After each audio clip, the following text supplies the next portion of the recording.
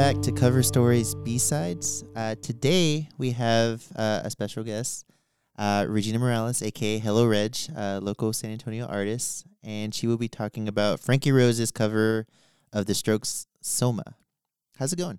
It's going good. How are you? Doing all right. Thank Awesome. you so much for coming on. Yes, of course. This is my first podcast that I've been on.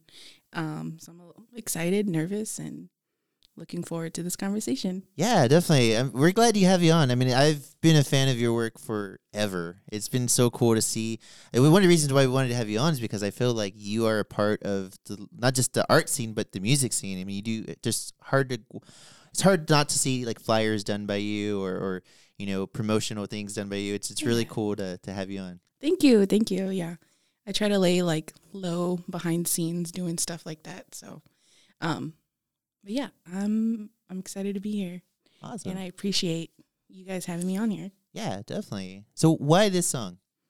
I don't know. It just sounds so good. I mean, I love the Strokes to begin with. And Frankie Rose, she's got a great voice.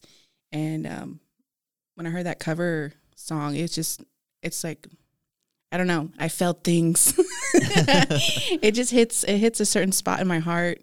And it just sounds so dreamy and makes me reflect. And I don't know, it's just so good. I don't know how to explain it, but yeah. It's I really like it. It's funny because we were talking about this just a little before we started recording, and I like the Vivian Girls a lot. I like the Dum Dum Girls a lot. I've seen them both live, and I love just the whole vibe, the like bedroom pop. Yes. With a little bit of lo-fi punk aspect to it. I had no idea who Frankie Rose was until you mentioned her. And I feel really bad. Like, I feel like you've kind of opened up a whole, like, new line of music. And yeah, all of her stuff's very similar to that. And it is very dreamy. And there's a lot of, like, 80s influence. But also you can hear, like, the bohemian influence, the hipster sound of the indie rock of the, like, late 2000s. No, yeah. I definitely followed her from the Dum Dum Girls.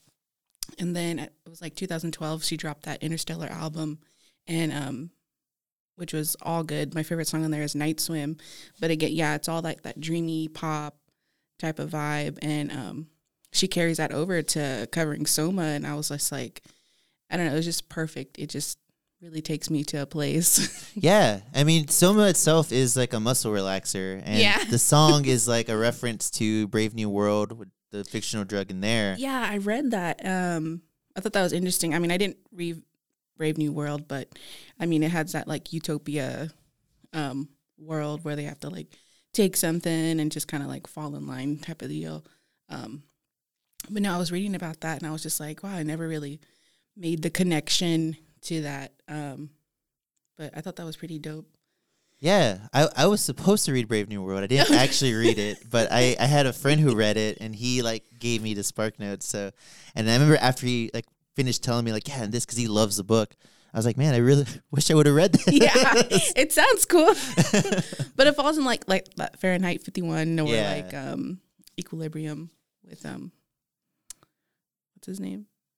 Bradbury. Batman. Christopher Nolan or Christian Bale? Christian Bale, yes. I was like American Psycho. But that movie was dope. It's funny because the Demolition Man with Sylvester Stallone is based off of Brave New World. Really? It's like loosely adapted from it. Like even now I gotta read it. We kind of missed out on that. But I think it's cool. I always look at the Strokes as it is so interesting about the Strokes because there's this spectrum of fandom with the Strokes, and since that they are super popular. You've got Shia LaBeouf wearing a Stroke shirt in Transformers, and you've got this like arena rock band. But they also have this side of them that's very like, hipstery, bohemian, like New York, turn of the century. And it's so weird that those two types of like existences for the band exist at the same time. Yeah, no, they I had also watched a interview with just two of them, as Julian and I think the other one's Nick. With Nardwuar. I did too. Yeah, it was like a 4-part video, and I was just like, they're just like so cool, and how he just kind of just like, listen to the music, and then interviews fall after, and I mean, to me, it seemed like he was kind of getting annoyed in that interview. Yeah. I was like, oh my god, like it's, But no, they I definitely agree with the whole music first thing versus like how they were getting twisted up in the media at the time with the interviews and stuff. But no, they're like, they seem all very chill, very cool dudes. And yeah, I've always enjoyed them, especially, you know, I mean, they're good looking also. So growing up, you know, as a teenager, you know, those kind of like boy band situation. Yeah. It's funny. I love Nardwuar, and I cringed a lot during that video because I was just like, I don't like, I totally see where the artist is coming from, you know. And usually I'm very defensive with Nardwuar. I'm like, no, like this guy's an asshole. But I'm like, he would ask questions. And there was a point to them, but it was also, they caught on to it, but it was also kind of like they were rolling their eyes a little bit. Yes, I was. Yeah, that was kind of, it was very cringy watching that. And then Julian was giving him like one word answers. I'm just like, I was sitting there sweating too. I'm like, oh my God. And that was the first time I've seen that. I mean, I've seen Nardwuar interviews before, but I was just kind of like, it got under my skin watching that. but that was cool. I did see the Strokes when they came to Austin in 2010. I was pregnant at the time, and funny story, I got like headbutted by a drunk guy while being there. Well, it was like that free show they were having. Auditorium Shores? Yes. I was there too. No way. This is wild. Yes. And it was sardine packed, like crazy packed. And we stood right there where like the ledge drops, and so I could see.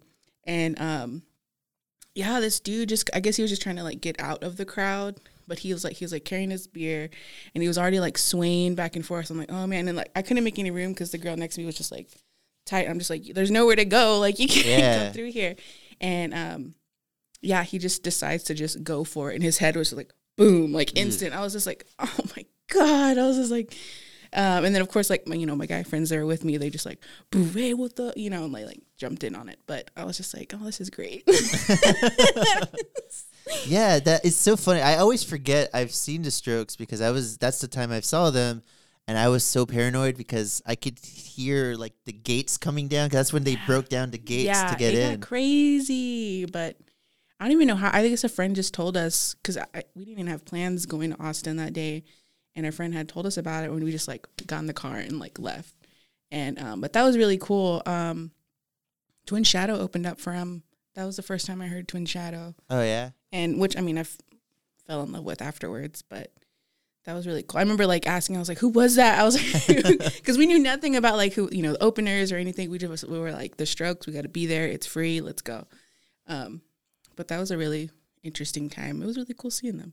Yeah, that's my favorite part about like the Auditorium Shore shows during South by, because like there's almost like there's no like logic to some of the lineups sometimes. Yeah. And it's very random. And I guess they do that to kind of filter in crowds here and there, have a totally different type of music. But it's cool to stay there the whole time because then you get exposed to things that you probably would have otherwise. No, yeah, I completely agree. It's funny because like growing up, being a Strokes fan, and then seeing them while I was pregnant, and now my kid who's just turned 10, he's a big Strokes fan.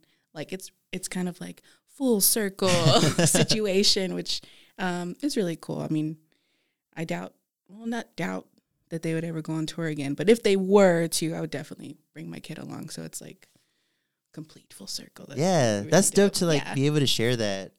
I always talking to friends who are parents, and I'm not a parent, but there is a fear because when I do become a parent, like I want them to like the same music, not because I want like a little version of me, but just want something to share with, know? Yes. How did your son like come across music? Did you introduce it to him, or was it something that he kind of discovered, or was it a little bit of both?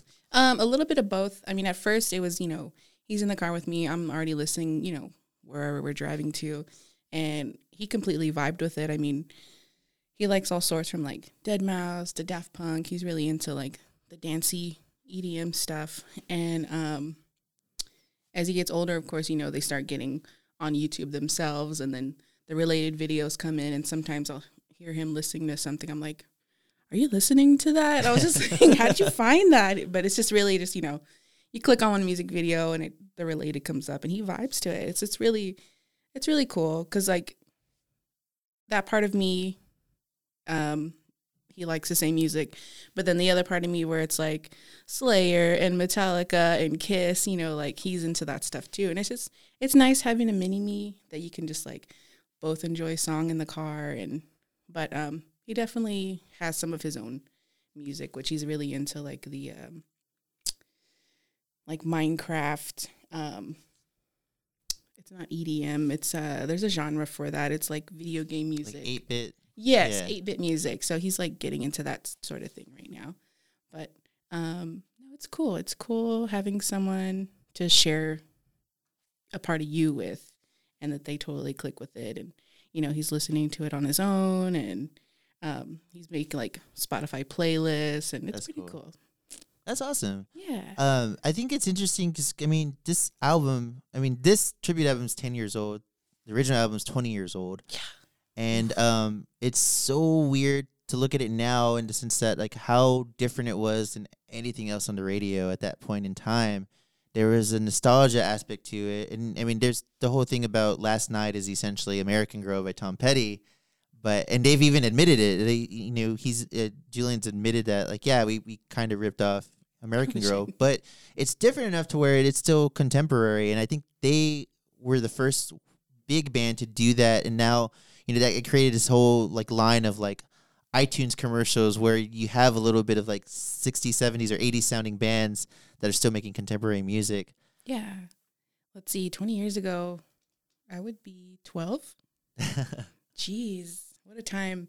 What was around then? It was like a lot of, I'm thinking of like MTV, Fuse, TV channels, new metal like Slipknot, and Yeah. the Strokes definitely stood out. I can't think of other bands that were around that time that kind of like sound similar to them. Well, I guess in that indie vibe, like Interpol. Yeah, that's what I was thinking too. Yeah, We're on a wavelength today. Yeah. I'm trying to think what else. I think of that time in like in high school, I was like a mascot for all 4 years. And I do remember like when we'd all have like lunch and stuff, like during a cheer camp, I remember trading one of the other mascots there. Like we had like, the big binder of CDs, and I traded the Hives for All American Rejects because I was like, I had a crush on Tyson or whatever. I was like, yeah, here, I have the Hives. And he's like, oh yeah, let's do it. And we traded CDs at the time. But I'm sorry, I drifted off on the original question. I'm just kind of like opening up old memories and music and stuff. Yeah, it's wild because there's like you said, you've got the new metal, you've got like Limp Bizkit is like the biggest band on MTV. Yes. But then you also have like this pop punk movement that's coming back with like Blink-182, and then Sum 41 got big that year, and the Strokes are like a quote unquote like traditional garage band, and you haven't really seen that from anything outside of like indie or underground or whatever you want to call it since like the 70s. And it was really interesting kind of like just a full circle. It brings it back, and then New York blows up with the indie scene. Like you said, Interpol's there. You also got the White Stripes moved to New York. Yeah's moved to New York. Yeah. Or from New York. So there's all these different like bands coming together. There's this little big scene, I guess, for lack of a better word. And there's this really great book. It's an oral history of the New York scene in the early aughts called Meet Me in the Bathroom. Mm-hmm. It's by this journalist, Lizzie Goodman, and she accumulated all these interviews and made this really great book. I'm halfway through it. It's like 700 pages. Oh. But it's so good. And it's Really? the different perspectives, and it's funny because she talks to Interpol, she talks to like the Strokes, she talks to TV on the radio. Oh, another good one. Yeah. Oh yeah. And just to hear the different perspectives of like they didn't know what this was going to become, Yeah. Dang. Yeah, I need to check that out. That sounds really cool. But yeah, this caffeine's kicking in, so I'm like, oh, the is like, I completely forgot about that. Karen O, I think she had a kid recently. Oh, really? Right? I don't know. Possibly. I thought I saw she was pregnant at one point. But I'm not even sure what she's working on lately. When I think of her as of recent things, Where the Wild Things Are, the soundtrack for that was really dope. She did we talked about it too. She did a cover of Immigrant Song for The Girl with the Dragon Tattoo with Really? Trent Reznor and Atticus Ross. And then they got back together in 2017 or 2018. And then they were supposed to play Sound on Sound Fest, but it got canceled. What? And I was so bummed about that. 'Cause Wow. I had a chance to see them like right after Mosquito came out, and I wasn't really into them. Like I was familiar with them, and then that summer, the summer after that, I just like Fever to Tell is one of my favorite albums of all time. And it's everything about it, the vibe, her singing, and like the minimalism aspect of it. It's just like I love that album. Heck yeah. Yeah, one of her songs, Date with the Night. Yeah. That was like ultimate party, drinking 40s times of my life. Yeah. Yeah. It's total party music. It's totally like it's that vibe. I love when I was in high school, I listened to a lot of like pop punk and emo, third wave emo and stuff. Yeah. And in college, and it partly could be because I went to school in Austin, and just there's like a pretentiousness about it, and like I got really into like Brooklyn lo-fi, like that's how I got into Dumb Girls and Vivian Girls. I saw them at South by Southwest, you know. So it's funny that like there's kind of an interesting transition for a lot of people in listening to that type of music to this type of music. Heck yeah. And I haven't been in a South by in a long time. I think since Andrew WK played that Mess with Texas. I was there too. Oh my god. That was a good one. Who else was there? Guar was there. Guar was there. Neon Indian played like a little side show. Oh yeah. And then I think I was pregnant during that time too, because I remember being tired, and I sat down at the tent where the Sailor Jerry vendor girls were, and then they gave me like a bunch of posters. I was like, I'm tired, my feet, I'm getting like cankles, and they're like, oh, here, you want some posters? I was like, yeah. It was dope. But that was a good time, really good time. I haven't been since. South by is one of those things, I mean, like you see it every year. I mean, people like have negative things to say about it, but it's another thing. When my kid gets old enough, I'll definitely want to take him to, because right now he's really big on like the Strokes and then the drums. Oh, cool. He's like religiously the drums like daily for the past like month, but which is cool because I love the drums. So I'm hoping. I did see they were on tour in Europe right now, but I saw in December they're coming back to California. So I'm hoping January and early next year, they'll do a little U.S. thing, because I'm assuming hopefully Paper Tiger might bring them in. So yeah, they brought they're bringing the Descendants next. Yeah, month. I saw that. That's I was gonna be like, cool. what? Everyone was like, yeah, that one, that's gonna be crazy. That's gonna sell out.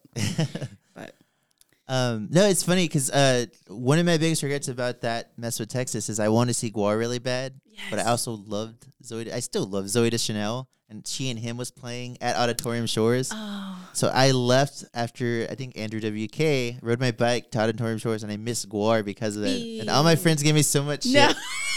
So they're like, you saw this like pop folky band. Yeah. And I'm like, it was worth it. And I ended up seeing Guar in Chicago at Riot Fest a couple of years ago. Really? I went with my girlfriend, and we're only been dating for like about a year or so. So I wasn't sure she was gonna be into Guar, and I was like, okay, like we had to catch a taxi after that because we had to go to the airport like immediately after. So I'm like, I don't want to get bloody or like full of green goo or whatever.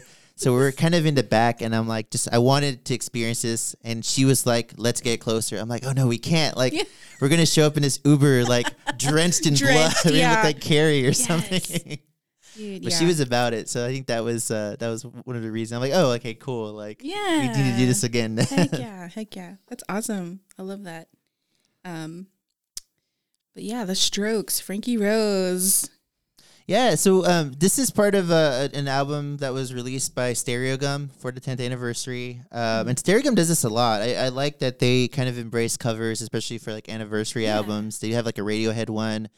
And I can't remember, there's a couple other ones that they have that are pretty good. I got really into Stereogum kind of in the mid 2000s, and I love I love the perspective. A lot of the writers are really good. A lot of the perspectives are really good. They also bring forth I've learned about a lot of music from them. Did you hear this when it came out, or is this something that you discovered later?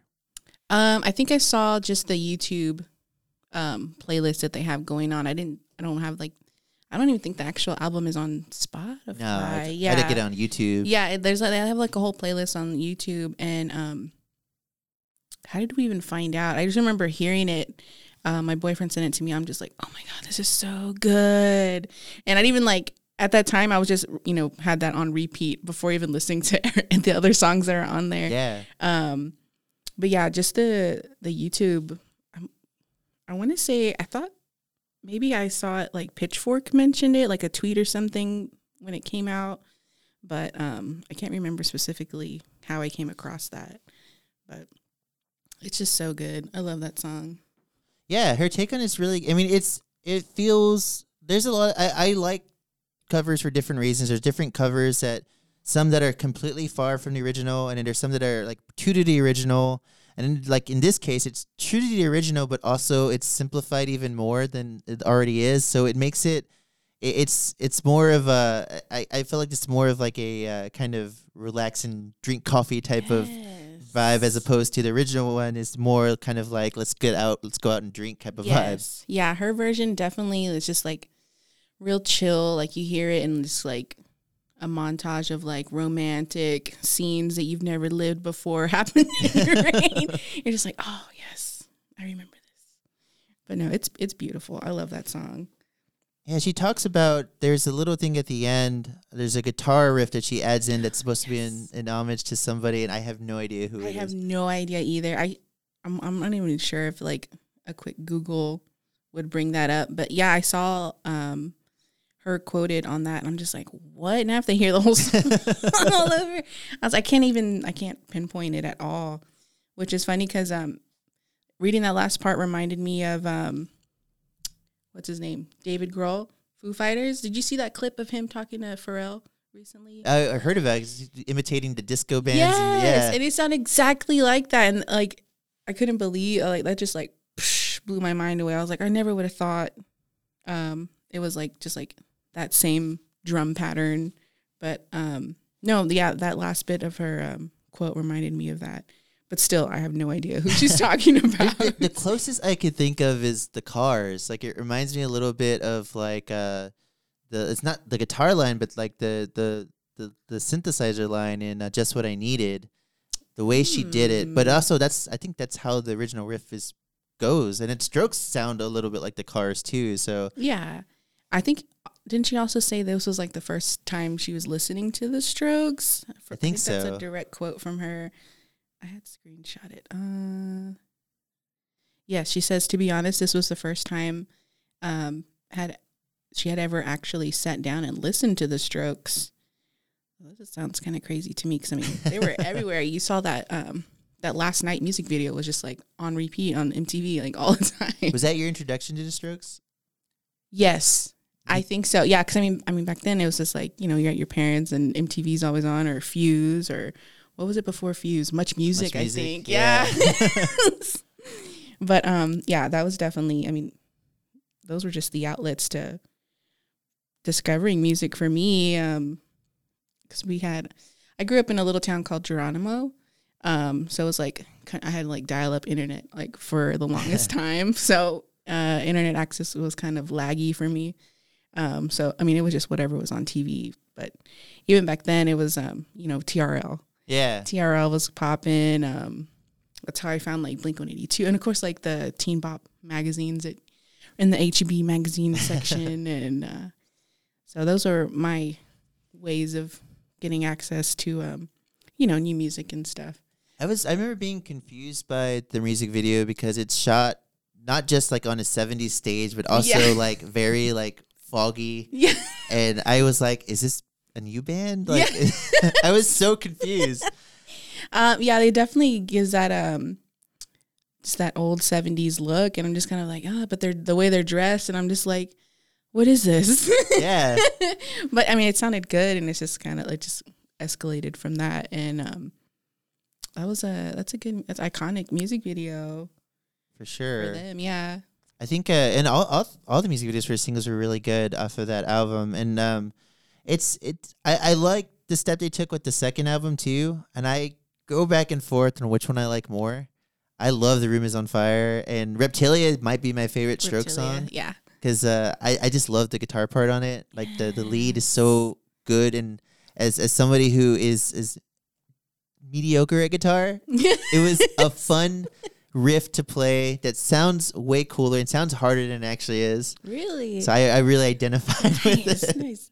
I did see. I was watching their. They had like a Zoom call with like the more recent album that came out.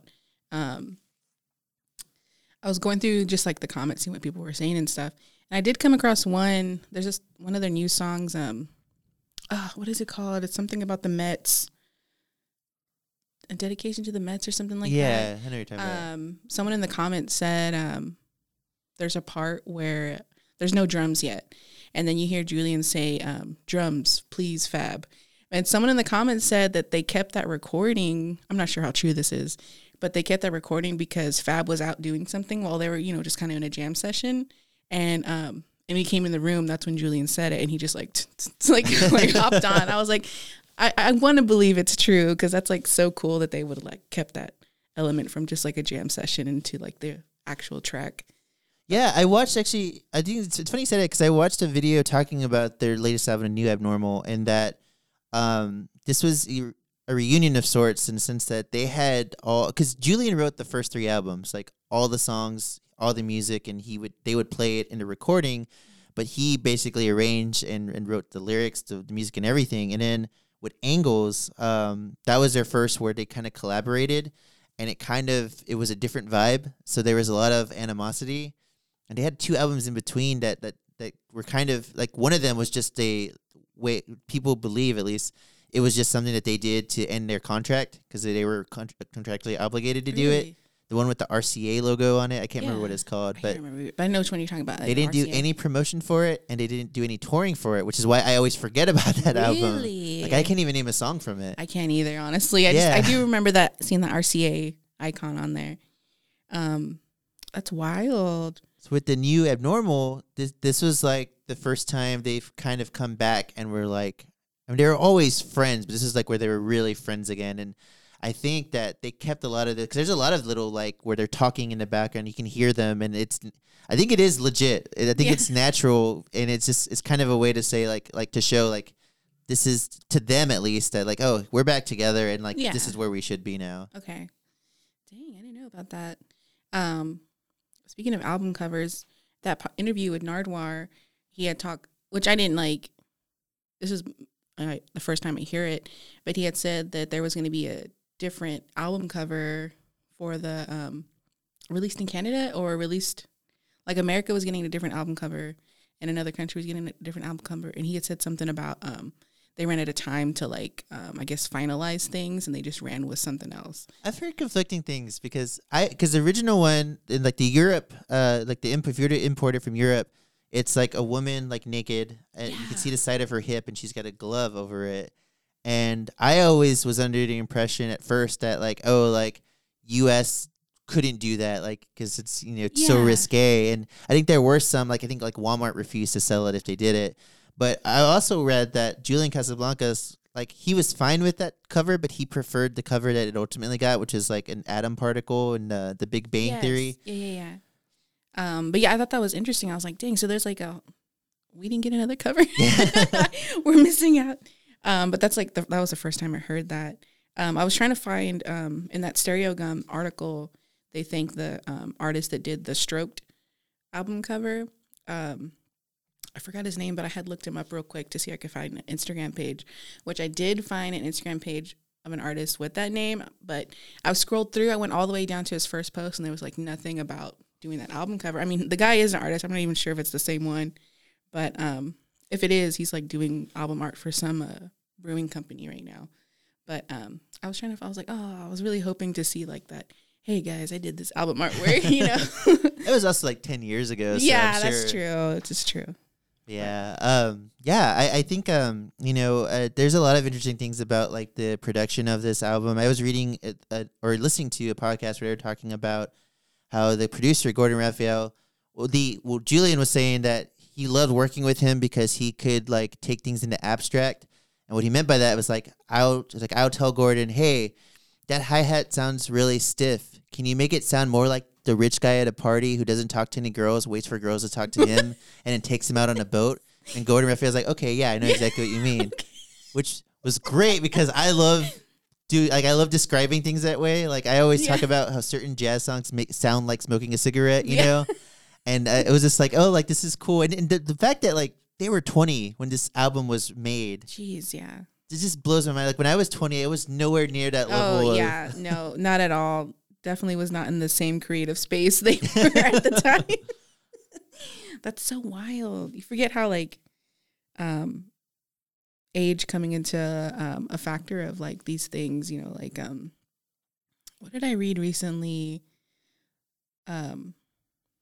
Fleetwood Mac was really young when Dreams came out. I can't remember. I know it was like 20s. I was just like, oh crap. I was not in that mindset. Like good for them.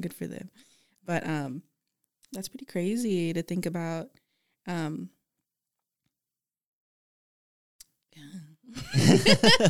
Just reflecting. Sorry, it took a moment. I think it is super interesting, and like even in like the Nardwuar interview, they are essentially 2021, and it's just it's funny because especially with Julian Casablancas, because he has a lot of interviews where he's being sarcastic and people are taking him seriously, but then there's also like another situation where he like thinks he's smarter than he actually is, which he's like 22, 23 when he's being interviewed. So like all of us felt that way at that point in life, you know? So it's funny to like see it kind of humbling from that sense. Like, oh, like, yeah, like he doesn't know what he's talking about, but he thinks he does. Yes. When we've all been there. So even like geniuses, like music geniuses have these moments where they're like biting off more they can chew mentally or. Yes.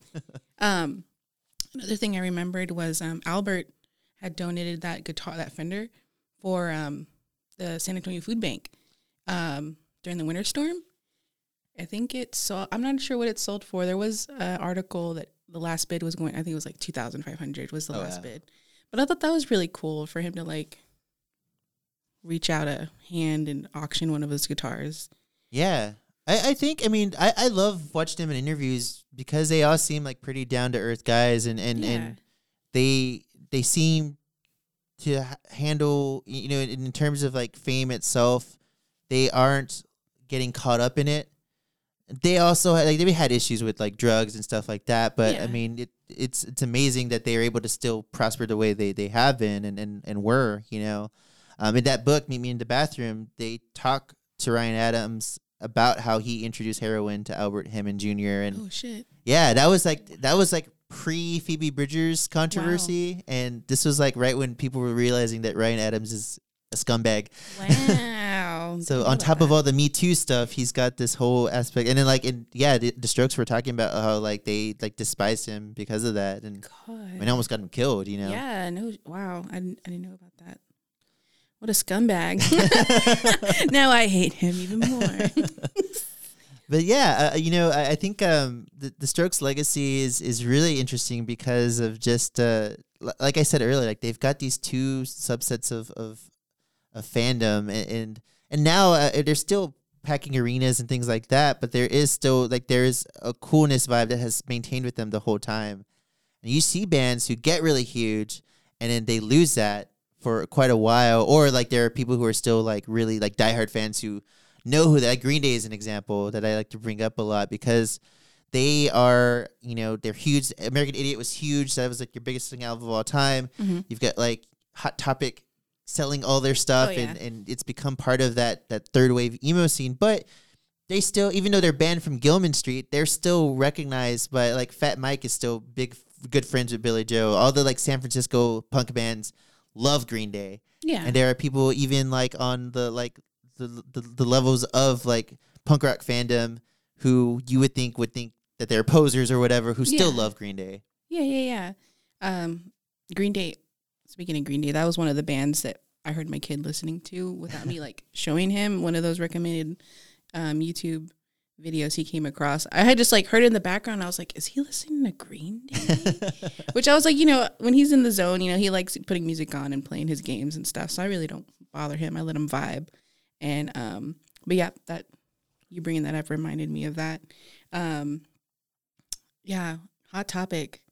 It's crazy now because like now I can bring my kid. I mean, I'm looking also. I mean, I was one of those like, Mom, can we go to Hot Topic? You know, like But now I like take my kids, so I'm in there like, oh, I'm here for my kid, even though I'm like looking around also, you know.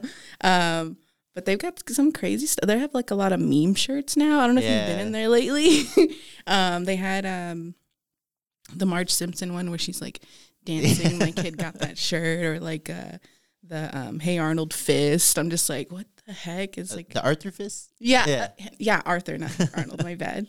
But it's crazy how like the internet is now crossing over into like fashion. Yeah, well, it's wild and just it's so crazy in general that the fact that like how weird everything has gotten. Like, yes, I always look back at like I felt like Skittles was the first like brand to make weird commercials, and I felt like they were either inspired or they hired people who made YouTube. So, do you remember Power Thirst from YouTube? I do not. It was like this fake energy drink ad, and it was like Power Thirst. Like, it was just so exaggerated. It was like it was like 2005, 2006, pre like meme culture, what it is now. But there was stuff like it was just so ridiculous. And you had Skittles making weird commercials. You had Old Spice doing weird shit with Terry Crews, you know, and like it's just stuff that like was appealing to like a younger demographic, but it was also kind of universal at the same time. Yeah, Skittles. I remember that every time I like get a bob haircut and bangs, I'm like, berries and cream, berries and cream. Yeah. Yeah, Skittles was, I feel like, advertising then was just like the pioneer. It led into like meme culture. Last weekend I had watched the extended versions of Lord of the Rings, and I was just thinking like, man, they've been making Lord of the Rings memes for years. I was just like, this has been going on for a long time, especially when Boromir, he does the little like, you know, that one scene where it's like he got his hands up when they're in a circle. I'm just like, oh my God, this meme. Like, now I can't watch it without thinking of the meme. It's like meme culture is crazy. I just love being able to use something that is completely unrelated to create a thought in someone's head. My brother did that a lot back in the day, where we would be watching like Taylor Lautner, who played Jacob in Twilight. Yeah. We'd be watching another one of his movies, and he's running from people. My brother would lean over and is like, don't you know I'm a werewolf, motherfucker? You know, stuff like that. And it's so funny because like I feel like our culture, or like just our generation in general, and probably generations before us, always did that, but now it's become like mainstream. It's become something that everybody does. Yeah, just like everything is a joke now. Yeah. Yeah, I totally get it. I'm really into crafting tweets. Like if I see something, I'm like, you know what? I open my little PixArt app. I'm like, I'm just gonna make this a meme, and then I post it in hopes to go viral. But I've had some hit and misses. I did have that one that hit, which I didn't even think it was. It was just like a dumb idea. It was after I finished watching WandaVision, and it was a vision, and I just put the Univision logo where his stone is, and I was like, this is so dumb. It's not even gonna like get anything, and it just like, poof, like just, it was like one of my viral tweets. I was like, what the heck? But it's crazy how things will be a hit or miss, and then like some things that I think are hilarious, people are like, is this real? I'm like, oh God, I know, I'm not gonna explain the joke. Like I just like ignore them and ignore them. But yeah, meme, internet, Twitter. I love Twitter. I'm on there all the time. Same. Like it's funny because I remember the moment. I remember seeing the WandaVision tweet, the Univision tweet. Yeah. And I remember seeing it like a week later, where like someone like popular was like quote tweeting it, and I was like, oh shit! Like, it got some hits. I was just like, oh, okay. It definitely died down. At first, I was just like, oh my God, you guys are draining my battery. I had turned notifications off for a little bit, but yeah, I finally calmed down. I was like, okay, I made my mark. On to the next one. But no, yeah, Twitter's awesome.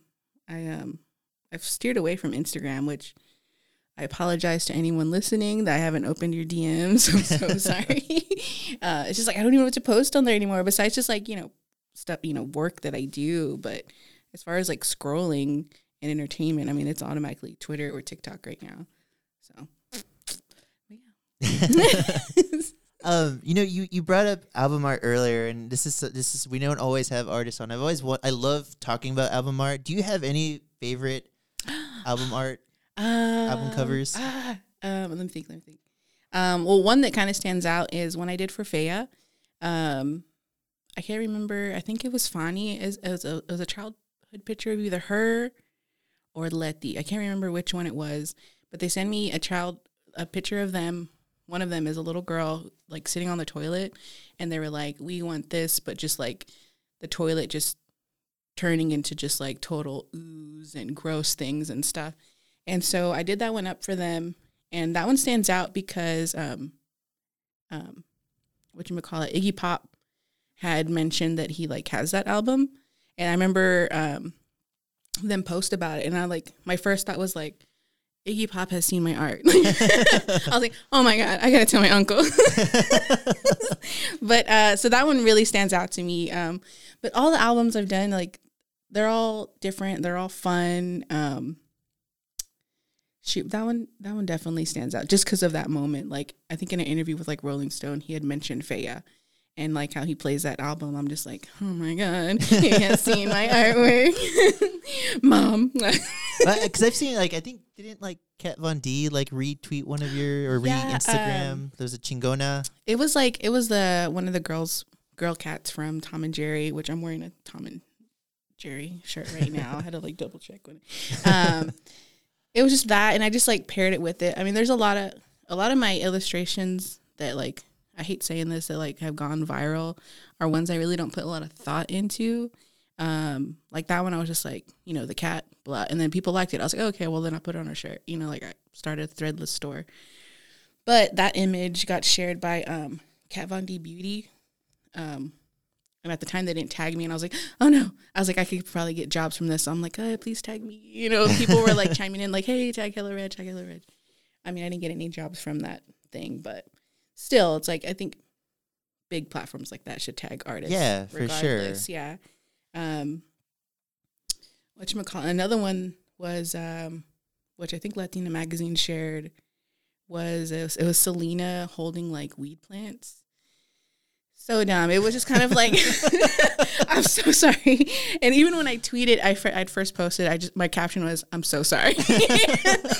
And that one like took off, you know, like weed culture and like chola culture, like they just like went off with it. I'm like, all right, I mean, it's not one of my best drawings, but whatever.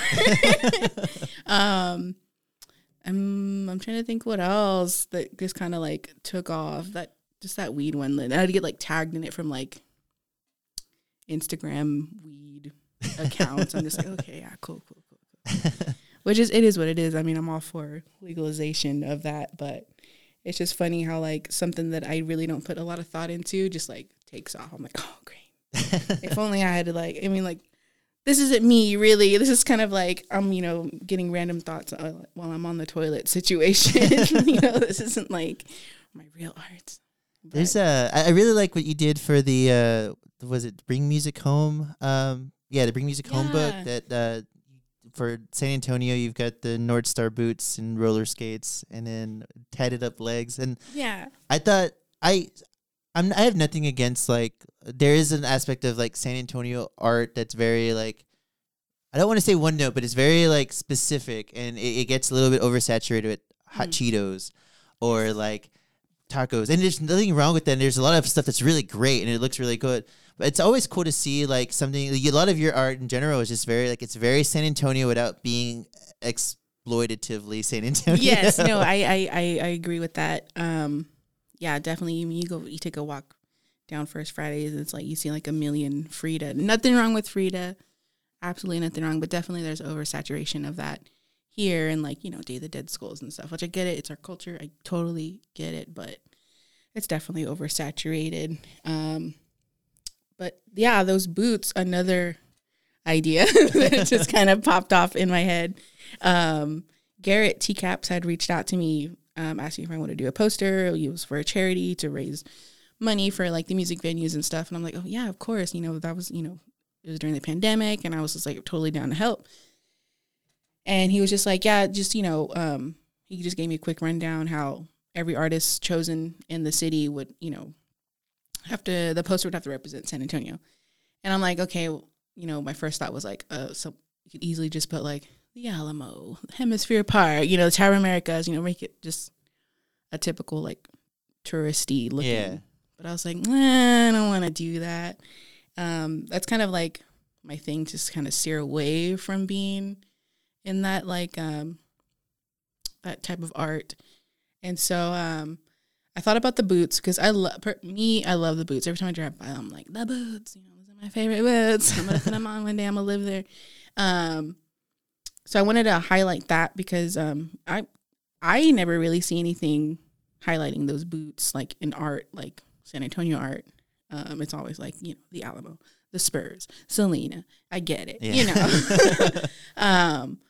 But yeah, I wanted to do that and then just do roller skates because I mean I like disco and it was just one of those ideas. I'm like, I'm just gonna make him roller skates, and which I've seen a meme picture of cowboy roller skates, and I was just like, fuck it, I'm gonna do it. And I gave her tattoos, of course. 'Cause I mean, like, I feel like pretty much everyone has tattoos, and but I do have a friend who has the tattoo of the Alamo candy little chick or duck or whatever it is, and so I incorporate. You can kind of see that hidden in her tattoos. And of course, I mean, the colors are just, you know, bold, bright, a lot of red. I also wanted to make sure she had a skin tone because, you know, representation. But no, that one was really fun. I really enjoyed that. And I think only a certain amount of posters were screen printed. And I got 2. I'm holding on to both of them. But I got the book finally, too. And it's, like, huge. It was, like, I was expecting just, you know, like, you know, a little coffee table. Yeah. Book. But this is like, boom, encyclopedia, like Webster's dictionary. But it's dope. They have like, who's all in there? Paper Tiger, Michael's Bar. It's not the 1011 anymore. Ventura. I was about to say the Warhol. I'm going the way Warhol, too far that's back. way back. Good times. They were featured in there. The Aztec. Who else? There was like a handful of bars that were mentioned in there. But every in that book, every city is the opening chapter is the poster that was made. So it was like really cool, like opening San Antonio, and it's like my poster, and then you get to read about the venues that were featured in there, and it was a really cool experience. I'm glad. So now I can be like, I'm a published artist. That's awesome. Yeah. So, yeah. Do you have like a specific influences that kind of, I see like there's some of your like weirder stuff. I see a little bit of like Ralph Steadman, you know, and that always sticks out. Like anything that you do that like looks gross, I'm like, oh, that looks like some Ralph Steadman. Definitely that. And just like, I think someone wrote, when someone wrote about me, they said like Jack Kirby, like just like that comic booky style, which like, I don't think I'm like full, like Marvel looking draw illustrations, but I kind of see just like the bold outlines. Yeah. But no, like, I don't know, like, definitely, what's some artists that I like? Shoot. I mean, I like all the Madball artwork and stuff. You know, like gross stuff like that. I like monsters. I like Halloween. That's my favorite thing to draw. Monsters, gross stuff. I mean, I'll draw like pretty things too, but if I could make money off drawing what I want to draw. I mean, I do draw like, you know, just funny ideas that come to my head, but I enjoy like the gross stuff, like the Faya album artwork. What's another one? They had, what did I do? Piñata Protest, it was like a luchador guy. This was kind of like that. And it was like pretty with like a rooster and flowers and stuff. I mean, I don't mind drawing that stuff, but yeah, I hop on any opportunity I can to draw gross things.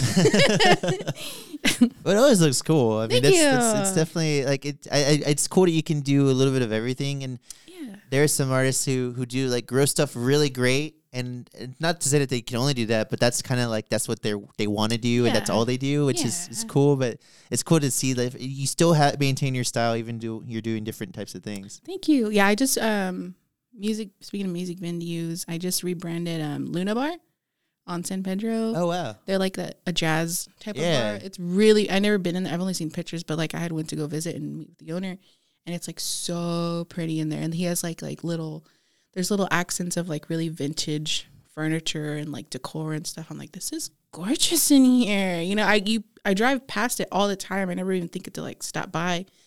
But he was in need of a new logo, which I just posted a few days ago.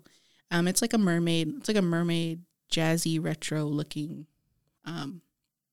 deal going on, but I really enjoy doing logos for businesses. And like whenever someone reaches out to me, I'm like, what's your budget? It's like that meme, what's your budget? What's your rate? Like looking back and forth. But I'm really, really, really flexible. Some people would say I'm too cheap, but I enjoy doing this, like I'm not going to like overcharge somebody, when they can't like afford, especially with this pandemic. Like I tell people all the time, the pandemic has made it a weird situation to like price. I know businesses have taken a hit. I know people have lost their jobs. I'm willing to work, with whatever. Like I had an old boss who used to say $20 is $20. But no, yeah, I'm down to help anybody. But I really do enjoy doing like band album art and music venues and flyers and stuff, because that's just kind of, I like doing it. So awesome. Yeah. That's cool. Do you have any like favorite album art of like other like famous bands or that you like, or maybe not specific like inspiration or anything, but the stuff that you think looks cool? Ooh. Not off the top of my head that I can think of. Stuff I listen to is really broad. I mean, I'll have like Bad Bunny one day and then like, I don't know, Radiohead another day. It's just kind of like everywhere. But favorite album art, I'm trying to think of stuff I would have like in my room as a teenager, posters, but all I can think of is like Blink-182 and like, I definitely don't have a favorite album art. That's interesting. Never really thought about it. It's a good question. There's a band I really love, have loved since I was 12, Melancholy, and the guitarist does all their art, and they have an album called Penny Bridge Pioneers, and he painted them like behind this like city that's like on fire, and there's like a scooter because they have a song about a scooter, and like I think that was the first album art where I was like, that's when I started like wanting to own the CD. Not just from a digital perspective, but just like I need to own it because I like want to hold it. And then now vinyl is getting big too, and I like having a bigger, No, definitely. I'm trying to think like cartoony album art. The one that comes to mind that I liked was can't remember the name of it, but it's the Blink-182 album where they're like drawn like cartoony, and it's like a big old city, like it's like a whole scene going on. Mark, Tom, and Travis showed a live album. Yeah. And that's the only thing I can think of right now, just because of like the cartoon bold lines, in which I love cartoons, and I guess that would be album art that falls along those lines would probably be something of a favorite of mine. Yeah, it's cool. I love seeing the caricature aspect of things, and also I just love reimagining of things. I'm a nerd for like parodies, like for cover stories for our podcast here. We've been trying to do like different like parodies. I did like a Green Day Dookie album cover on just what it says cover stories and stuff, stuff like that. I just love things that remind me of certain things, but also kind of like how we're having fun with it. I liked how that tribute to the Strokes, it was like the same as their logo, but it just says Stroked. I'm like, oh, that's cool. It's iconic imagery. But no, I'm all for parody stuff as well. I'm always down to make a joke about something. You got to draw a line of like, okay, you really can't joke about this stuff. Yeah, for sure. We're in different times, which, I'm all for. You gotta, but it's like, teaching those things to like, a child, like raising a kid, like, hey, you can't laugh at something like this, but no, jokes are fun, but jokes are tight. Jokes are cool. Jokes are dope. So, bring it back. Do you have anything else you want to say about the Strokes or about Frankie Rose? I think I can think of. After revisiting Frankie Rose, that first album that I heard of hers came out in 2012. So I'm like, oh my God, we're already in 2021. It's been that long. And I saw on Spotify she had a few things come out. I think the last one was like 2019. But no, after revisiting her, I need to listen to those other albums because I really enjoyed Interstellar. Night Swim is a really cool song.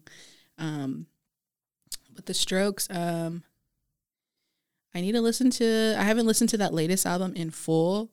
I just watched that music video where they're like wearing. They have like the Strokes jersey, like their own like baseball jerseys, which looks super duper cool. They're like black, and it's got like the band of orange and yellow, and it just says the Strokes on it, like if they were like a baseball team. Oh, cool. And the music video, it's like, you know, like they're pretending to play baseball with like these like futuristic robots. And yeah, I saw the jersey. I was like, oh my God, I need that jersey so bad. It looks so cool. I think it was going for like $175 or something like that. Oh, wow. Like they're selling it as merch. But I think like if you want like the actual like jersey, I think it's like $175. I think that's sounds about right. But no, like, no, yeah, I love the Strokes. I love listening to it with my kid. I love, you know, like being a teenager. I mean, again, they were like boy band. So, you know, I had a crush on Fab, of course, who, at one point I know he was like dating Drew Barrymore. Yeah. Yeah. And so, Kristen Wiig too, I think. he's got I feel like he's got quite a few, relationships. If they're a boy band, he would be the cute one. He would be the cute one. Yes. There's also a video of him meeting that other the artist Fabrizio, who's like some like super duper famous person. But they had like two of them together, and they collaborated on an art show, I believe, like at some gallery. It's on YouTube. But I had like I briefly looked at it. I was just like, what the heck? I had no idea about that. But it's like it was at a gallery. There were paintings and stuff, but Fabrizio had like collaborated on building like walls and stuff to kind of change your perspective on viewing the paintings. Like some of the paintings cool. you'd be able to only see through like cracks and stuff. So like depends on what perspective you saw it from. Like there was like some whole like deep interpretation about that, but that's something to check out. That's really all I gotta say. I think Awesome. This is cool. Oh, thanks. No, thanks for coming on. This is awesome. Do you have anything to plug where we can find your stuff, your website? I have a Threadless, hellareg.threadless.com. Or you can just follow me on Instagram. Try not to DM me on Instagram because I don't really check them. I'm on Twitter all the time, hellareg_, or Facebook page, hellareg also. But yeah, that's about it. Awesome. Well, thanks so much for coming on. Yes, of course. Thank you for having me.